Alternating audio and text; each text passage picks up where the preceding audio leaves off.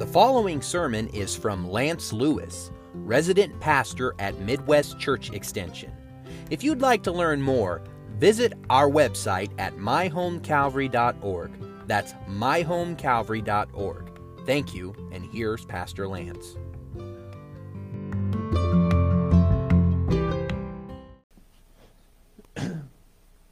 Amen. Thanks, Dad. Well, it is great to be back with you here this morning, but as I come back, everything's kind of different. There's a new pulpit here. There's not the old wooden one. As I was coming out of the baptismal, it was kind of an interesting experience because if you've ever watched the Chronicles of Narnia and they come through the closet and they see all the trees and white snow and stuff, and I thought, my Narnia, or what is going on here? But it is great to be back with you here this morning at Calvary Baptist Church. I want to give you a brief update on my ministry, how God's been working in my life. I know Henry was here last Sunday, and he really beat me to the punch that I'm completing my residency program with Midwest Church Extension. The pastor of my church is moving on to a new ministry to be the East Area Field Director for the state of Ohio. So he's going to be moving into that next year, starting in January.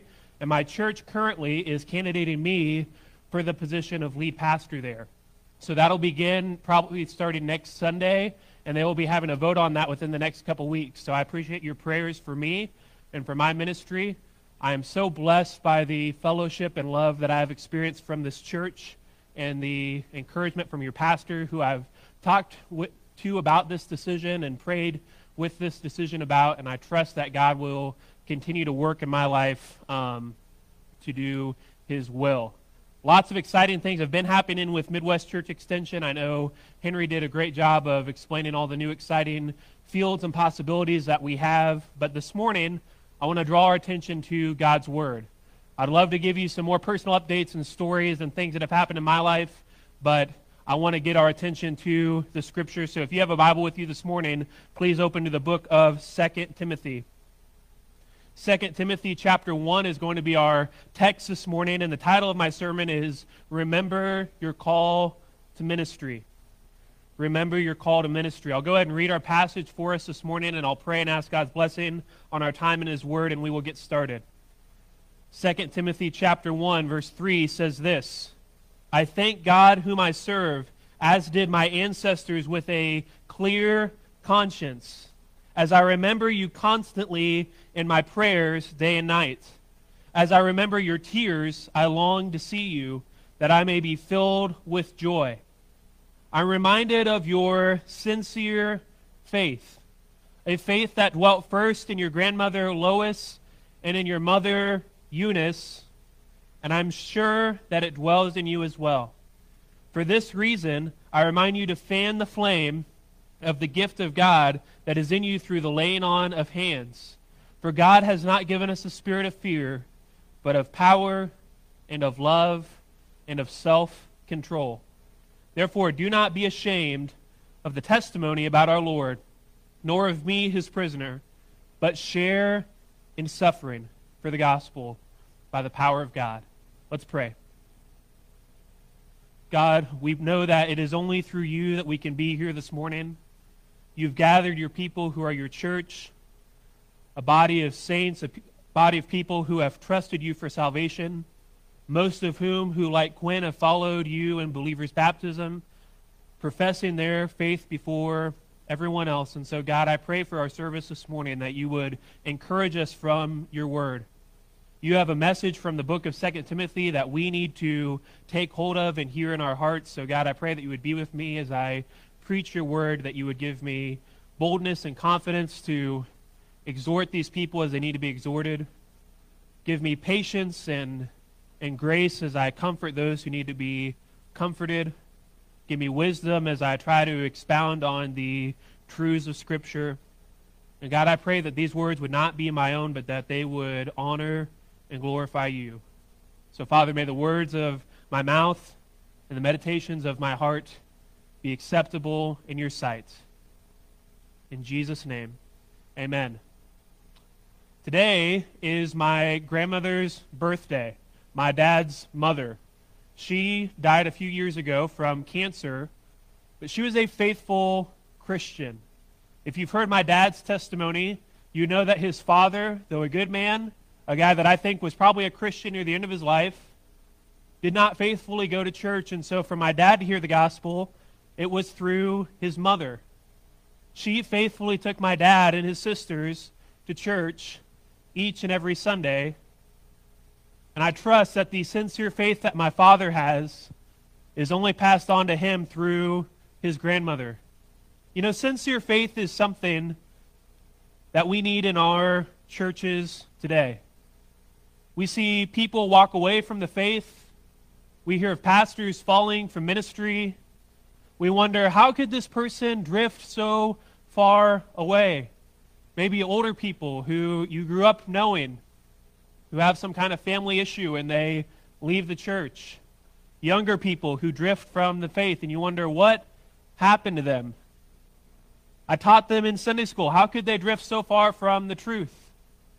They memorized Bible verses. They heard the gospel preached. What has happened to our world today? A world that was once so focused on the gospel, and now it seems that it's drifted away. But our problem is not a new problem, but it's a problem Paul faces as well in the book of 2 Timothy.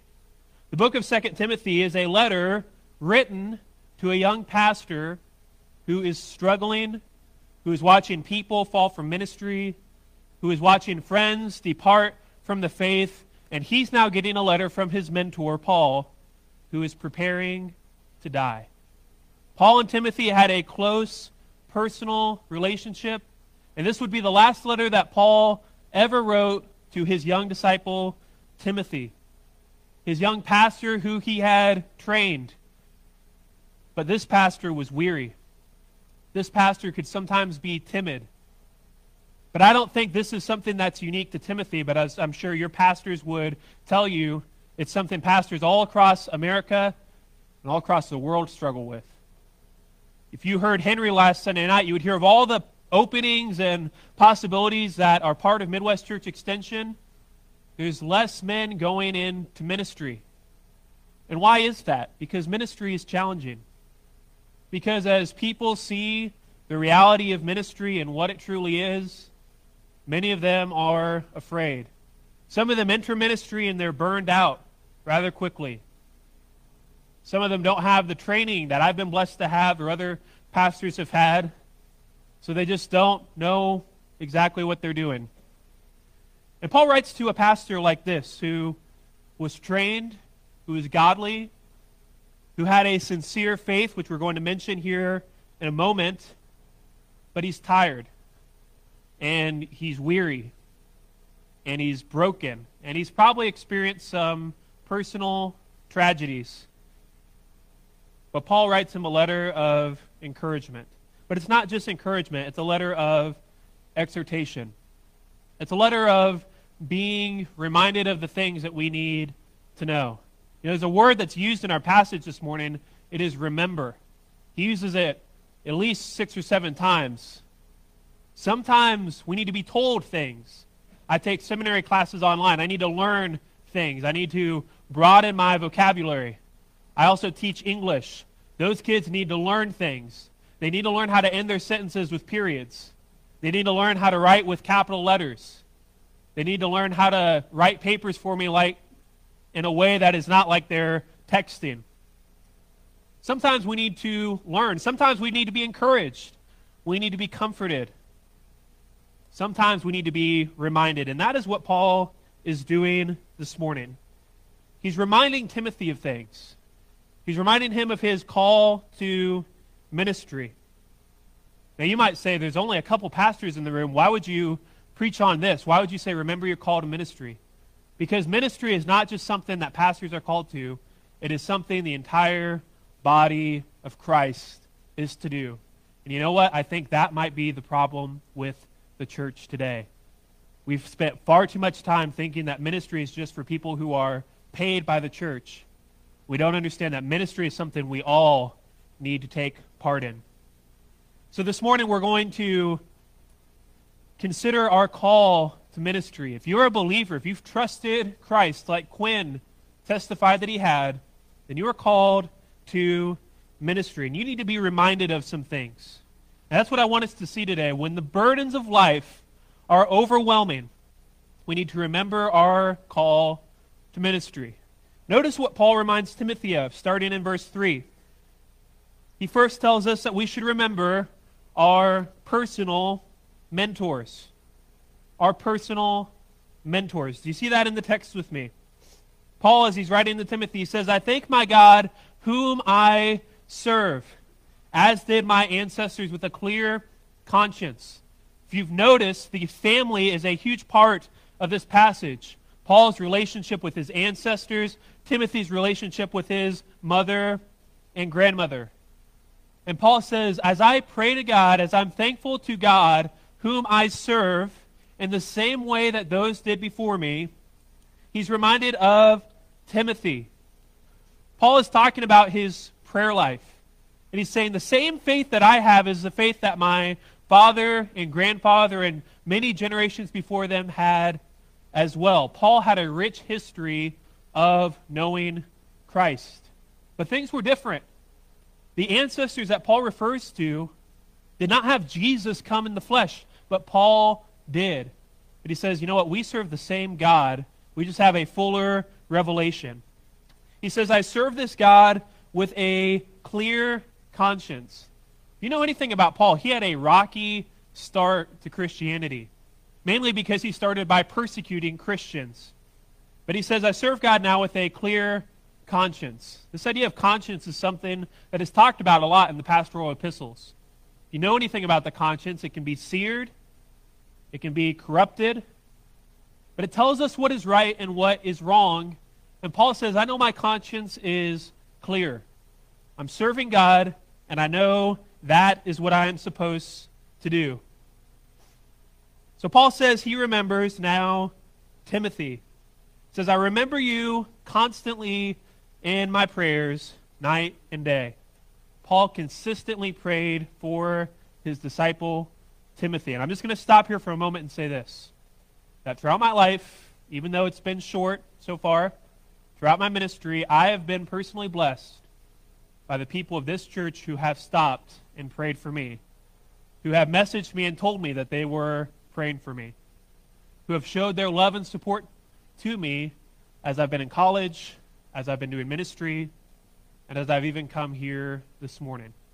And even though I can't point to a specific moment and say, oh yeah, this person was praying to me, there are things that have happened in my life that I know I've only been able to do because of the prayers of his saints. And I praise God for that. And I hold you all in my prayers as well. Notice what he remembers as he prays. As I remember your tears, I long to see you. He says, remember again. He remembers Timothy's tears. Now, what could this be referring to? Some think that it's when Paul left the church that Timothy was at. Some think it was a personal tragedy that Timothy faced in his family. And it's hard to figure out exactly what Paul is referring to, but it's something that caused him great pain. Maybe it was a disgruntled church member. Maybe it was someone who left ministry. But Paul says because of this, he longs to see Timothy. He has a desire to be with him again. Remember, Paul was in prison. Paul couldn't see anybody. But Paul says, I long to see you again. Well, Paul, as we know, died after this letter was written. So how would he have seen Timothy again? Well, we know that even if he didn't see Timothy here on earth, he saw Timothy in glory. He saw Timothy in heaven, and there his joy would be full. I'm sure many of you, probably more than me, have friends, have mentors, have family members who knew Christ, who have died and passed on into eternity. And while you miss them now, you know that when you see them in heaven, you're going to experience fullness of joy. Even as I baptized Quinn this morning, and I was trying to get ready for the baptism and figure out how to put waders on and things like that, I was reminded of mentors in my life. I was reminded of Pastor Scott. I was reminded of Pastor Joe, who actually baptized me when I was 6 years old. I was reminded of how they would baptize people and how Pastor Scott would say the same thing after each person was baptized. And you know, as I have had just a little bit of experience in ministry, you remember the little things like that. I called Pastor Scott a couple weeks ago, and I was telling him that I was going to baptize Quinn. He told me, he said, well, you should have baptized him a couple years ago because he's kind of grown up now, and you might have a little bit of trouble because he's so tall. But as I was talking to him, I was reminded of his ministry in my life. Back in April, I had the opportunity to preach at his church. And just seeing him do ministry, I realized how much I've learned from that man and from many others. From Henry Bosberg, who was here last Sunday, who's faithfully ministered in my life in the last couple years and given me a burden and a desire to see churches grow and change and be planted here in the Midwest. All the pastors I've done internships with, all the people here who have taught me in Sunday school have faithfully ministered to me. Sometimes the best people who have mentored you are the people that no one knows. And I'm sure this is true of you as well. You have people who have impacted you spiritually. You have people who maybe nobody would guess, but that person's taught you in Sunday school. They've prayed for you. They've sent you encouraging notes. They've given you some kind of gift, and they've been a mentor in your life. Maybe it's a family member who has passed on, like Paul, like Timothy. Someone in your family who's faithfully taught you Scripture. But I understand that that's not everyone who's here with us this morning. I've been blessed to have parents and grandparents who knew the Lord and faithfully went to church, but I understand that that is not everyone. Some of you have had other mentors outside of your family that shared the gospel with you and who showed you what it meant to be a follower of Christ. And maybe you're at a point in your life where you don't know who that person is, and I'm sure Pastor Dan would love to talk to you about that and connect you with someone in this church who can help you know what it means to follow Jesus. But why do I say all this? Why do we need to remember our mentors? Our mentors shape our call to ministry. Paul was there when Timothy was called to ministry. He helped Timothy discern what God's will was for him to do. As I thought about what is God's will in my life to pastor and where should I be and all the logistics of that, I've been thankful for the many mentors who have poured into me. Ministry is challenging, but the people who invest in your life will help you figure it out. Through prayer, obviously, through the work of the Spirit. Paul had a close relationship with Timothy, and he reminds Timothy of this. He longs to see him. Friends, we can be encouraged when life gets difficult by the mentors and the people who showed us how to be followers of Christ in the first place. I would also encourage you to think about this. Every one of us has some kind of mentor. Every one of us has someone who has shown us what it means to be a Christian. How can you be more like them? How can you today be more like that person who mentored you? Who in your life can you show what it means to follow Jesus? Even as I was talking to Quinn the other day, and we were at Matagoat, and I was asking him different questions, I thought, I can remember so many faithful men doing these exact same things with me, and I loved it, and I grew from it. As many of you know, my first experience with ministry was in Teens Involved, learning how to preach from Pastor Scott. And as I've told him often, what really got me to start doing that? It wasn't preaching. It was that all these cool older guys that were in youth group were going to have pizza and they were going to watch football at Pastor Scott's house. And I, as a little 7th grader, thought that was just the end-all, be-all. I thought that was so awesome. And so that got me doing what I love to do now. Remember your mentors, the people who have ministered to your life. Secondly, remember your sincere faith. Look at this with me in verse 5. I'm reminded of your sincere faith, a faith that first dwelt in your grandmother Lois and in your mother Eunice, and I'm sure that it dwells in you as well.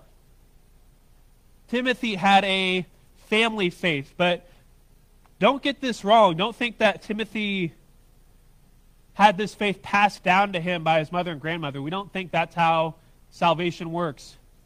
Rather, his grandmother Lois trusted in Christ. She heard the gospel preached, and she became a Christian, and so did his mother in the same way. And Timothy was taught scriptures from an early age as well, and he became a Christian too. Look at chapter 3 with me in verse 15. we'll actually start in verse 14. But as for you, continue in what you have learned and firmly believed, knowing from whom you have learned it, and how from childhood you have been acquainted with the sacred writings, which are able to make you wise for salvation. It is important to teach our children, our grandchildren, how to have sincere faith. What is that word? Sincere has this idea of being genuine, not having a false pretense about something. And faith is obviously knowing Christ, having a commitment to Jesus. It's truly being a Christian, a follower of Christ. You might think, well, that's really simple. Yeah, but so many people miss that. It was true for Paul. Look at 2 Timothy chapter 1, verse 15. You are all aware of all those in Asia who turned away from me, among whom are Phygelus and Hermogenes, people who were trusted companions of Paul, who left him, who deserted the faith. I've been preaching through the book of 1 John at Sycamore Bible Church, the church that I'm working at right now. And in chapter 2, John says this: they went out from us because they were not of us. Because if they were from us, they would have stayed with us. We need to make sure that we have people in our churches who have sincere faith, not because we don't like them, not because we wish ill on them, but because they need to hear the gospel. What is Paul saying here? Timothy, I know that your grandmother was a Christian. I know that your mother was a Christian. And I have that confidence in you as well, that you truly know Christ. Timothy had this sincere faith, this genuine faith.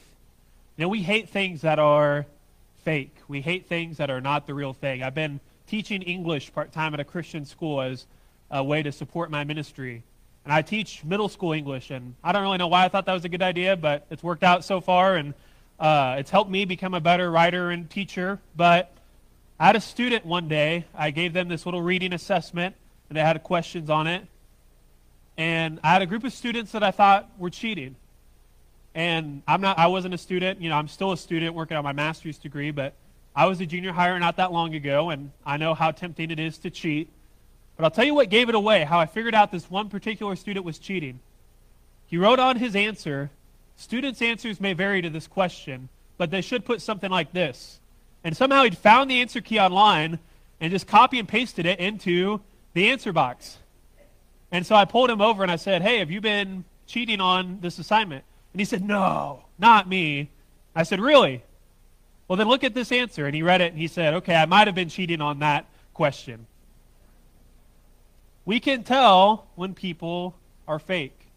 We can tell when people are not sincere. And I told him this. I said, I don't really care whether or not you get an 80 or a 90 or a 70 on this quiz or on this assessment. But I said, I do care about your character. I said, I do care about you being genuine. And I said, I would rather you give me a real answer that comes from you that's completely wrong than cheating and getting the right answer. Sincere faith. We care more about people actually being Christians, actually knowing Christ, than we do about our church being big, about our church being well known, about us filling the seats. This sincere faith, again, started with older generations of Christians, and it was shared by Timothy, who was also a Christian in his own right. So my question for you this morning is, do you have this sincere faith? Do you know Christ as Savior? Timothy wasn't a Christian because his grandmother or mother were Christians. He was a Christian because he trusted in the gospel, because he knew Jesus Christ, because he'd made a decision to become a follower of Jesus. I told Quinn the other day, I said, I don't want you to get baptized because I've been baptized or because all of our family has. I said, I want you to be baptized because you know Jesus, because you want to be a follower of him. This sincere faith. It's something that Timothy needed. It's something that he needed to remember. And why is that? Because it would help him in his call to ministry. And so that's my last aspect of this passage that I want us to see this morning. is that we should remember our call from God. Look at verses 6 through 8 with me. And for this reason I remind you to fan into flame the gift of God, which is in you through the laying on of hands. Paul had been reminded of some things in his prayer life, and now he starts to remind Timothy of some things. This gift that Timothy received, this gift of God, what is it? And how do we fan it into flame? To fan into flame doesn't mean to start a flame, but it means to keep a flame going or to get it going again. How do we fan into flame this gift of God? What is this gift of God? These are both things we should consider. Now, I'm not saying that this may not be Timothy's spiritual gift, and some people have had some wild and kind of erratic claims that they have made about this passage, but what I really think is going on here is that Paul is telling Timothy to use his gifts that he's been given for ministry. We don't know exactly what they were, and again, they had some different spiritual gifts in that age than we have available to us today, but Timothy was given gifts by God, talents by God, for the work of the ministry, and Paul says, start working on those again. Start developing those gifts once more. Timothy was called to ministry, and he had a certain skill set that he needed to do that. And like I said earlier, we are called to ministry as well. I do believe that some are called to pastoral ministry, and they have a specific call by God on their life, but how does God do that? Well, I think there's 3 criteria for that. 1, a person desires the office. It says that in the pastoral epistles, in the qualifications. If anyone desires the office of pastor, he desires a noble thing. You have to want to be a pastor. Trust me, you don't want a pastor who doesn't want to be a pastor, who doesn't want to be your pastor. Secondly, you need to meet the qualifications. You need to meet the qualifications that are listed in the pastoral epistles in 1 Timothy 3 and Titus chapter 1. We don't just let anybody be a pastor. They need to be qualified. And part of that is being gifted for that office. And then finally, they need to be affirmed by a church. They need to have a church say, I believe this person is called to ministry. And so as I've thought about my own personal call to ministry, I have a desire to be a pastor. I feel like I meet the qualifications. And I've had churches say, yeah, we see God's call on your life as well. And that, I believe, is it. I don't necessarily think it's God bringing some kind of mystical experience into your life and having an audible voice that you hear in your head saying you should do this. I don't necessarily think that's how God is working and calling people to ministry. Rather, it's normal people desiring to be in ministry and God equipping them to do so. And that's true for you as well. I don't know what ministry it is that God's called you to, but God has called each and every one of us to serve His church. He's put a special call on your life for service. And the same was true of Timothy. Let's go back to our passage. This gift of God, which is in you through the laying on of hands. Now, is that how we get our spiritual gifts? Do people lay hands on us and then we receive all of these gifts? Well, I've not had anybody do that for me, personally. So what do I think Paul is referring to here? Well, I don't know if he's necessarily talking about his ordination, but this was probably some kind of commissioning service for Timothy where people recognized his call to ministry, that he was gifted for this task. When we have pastors enter into pastoral positions, many times, and I don't think it's a requirement, but many times people will lay hands on them. The leadership of the church will do that and recognize that this person is called by God to be here. That's what I think Paul is referring to with Timothy. Timothy, you've been called to this specific ministry. You've been equipped for this ministry by God, and you need to continue fanning into flame this gift. Look at verse 7 with me. For God has not given us a spirit of fear, but of power and of love and of self-control. How are we going to do this? God's gifted us But how do we keep going? Well, he's given us a spirit, not of fear or cowardice, but a spirit of power. And I don't think this is some kind of supernatural power, but as you study the word in the Greek, it is the ability to do the work that God has called you to do. It's the actual ability to do those things, to keep going in ministry, the strength that you have. It's not some mystic type gift, but it's rather the ability to keep going. All of us have to admit that there are times when we want to quit, but it is God through his Spirit that enables us to keep going. Secondly, he gives us a spirit of love. Love. Love for the people that we minister to. Love for the people who we share the gospel with. Love for the people who we disciple. It's hard to minister to people who you don't care for. In fact, I think it's impossible to minister to people you don't care for. So God gives us a spirit of love. His Spirit helps us to love, and I actually think that love only comes from the Holy Spirit. True Christ-like agape love, we're told in Galatians, is a fruit of the Spirit. There are some people we would rather avoid. There are some people we would rather not minister to. But God's Spirit helps us to love those people.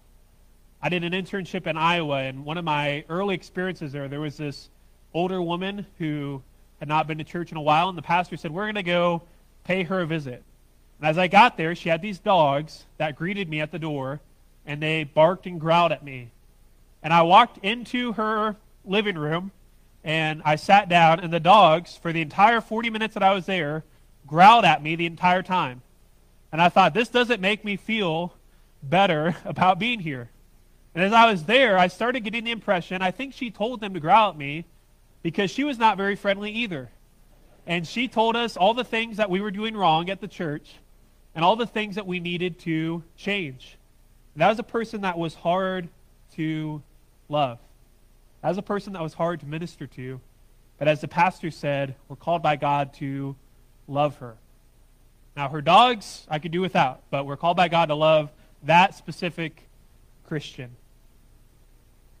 He also gives us a spirit of self-control, the discipline to keep on going. As I've been working, especially over this last year, I've tried to become more disciplined. I've tried to become better about keeping my word, skills that I need to do the ministry that God has called me to do. But I can only do those things by the power of his Holy Spirit. God equips us to do the work that he's called us to. I've been working with kids a lot between the YMCA program that I ran last year, between teaching and all the different ministries, and I've noticed something about kids. Kids, I don't necessarily think you have to have a specific gift to work with kids. Rather, I think you have to be humble. You have to care about them. You have to be interested in what they are interested in. And when you do those things, kids start to like you because you care about what they care about. Paul exhorts Timothy to remember the gift that he's been given and the power of the Spirit that he's given him to do it. But finally in verse 8, we'll get the last thing that Paul exhorts Timothy to do. Therefore, do not be ashamed about the testimony of our Lord, nor of me as prisoner, but share in suffering by the power of God. This is part of a long sentence, and I normally wouldn't include it with the verses in my text today, but this shows us what ministry is all about. Not being ashamed of the gospel, but boldly proclaiming it. Not being afraid to tell others that you are a Christian, but putting the gospel on display and then suffering for it. This was part of what Paul was calling Timothy to do. Timothy would preach the gospel, he would make disciples, he would do all of these different things associated with ministry, but he would ultimately suffer for the gospel. This was something Paul was doing right now in prison. He was suffering for the gospel too. We in America today have not experienced near as much of the persecution as they did or as Christians around the world do. But each and every one of us are called to not be ashamed of the gospel and to suffer for the gospel each and every day. And so as we end our time together this morning, I want us to consider a couple questions, a couple things we should be reminded of. Number one, do you have a sincere faith? Do you remember that time where you've trusted in Christ's work on the cross for your sins, and you have that sincere faith?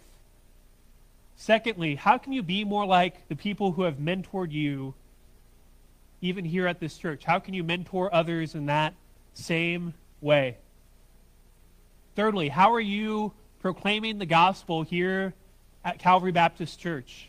How are you being unashamed of the gospel here? And finally, how are you suffering for the gospel? Paul will later tell Timothy that all who desire to live a godly life will be persecuted. I don't think we see that widespread persecution Paul endured today, but the day could come.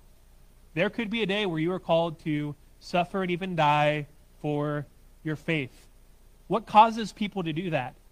What causes people in China and other countries of the world to keep preaching the gospel Sunday after Sunday when they know their lives are endangered?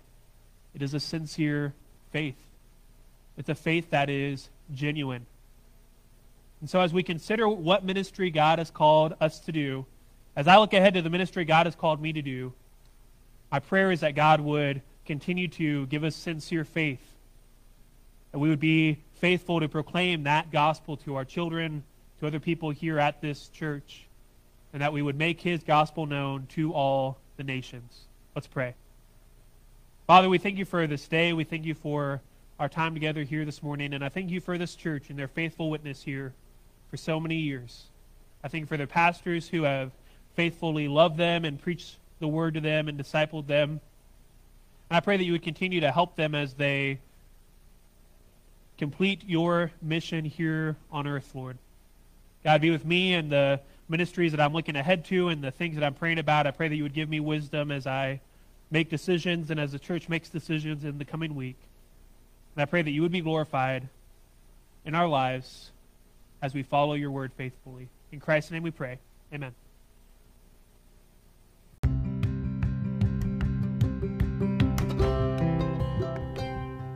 You've been listening to Lance Lewis, resident pastor at Midwest Church Extension. If you'd like to learn more, visit our website at myhomecalvary.org. That's myhomecalvary.org. Thank you for listening.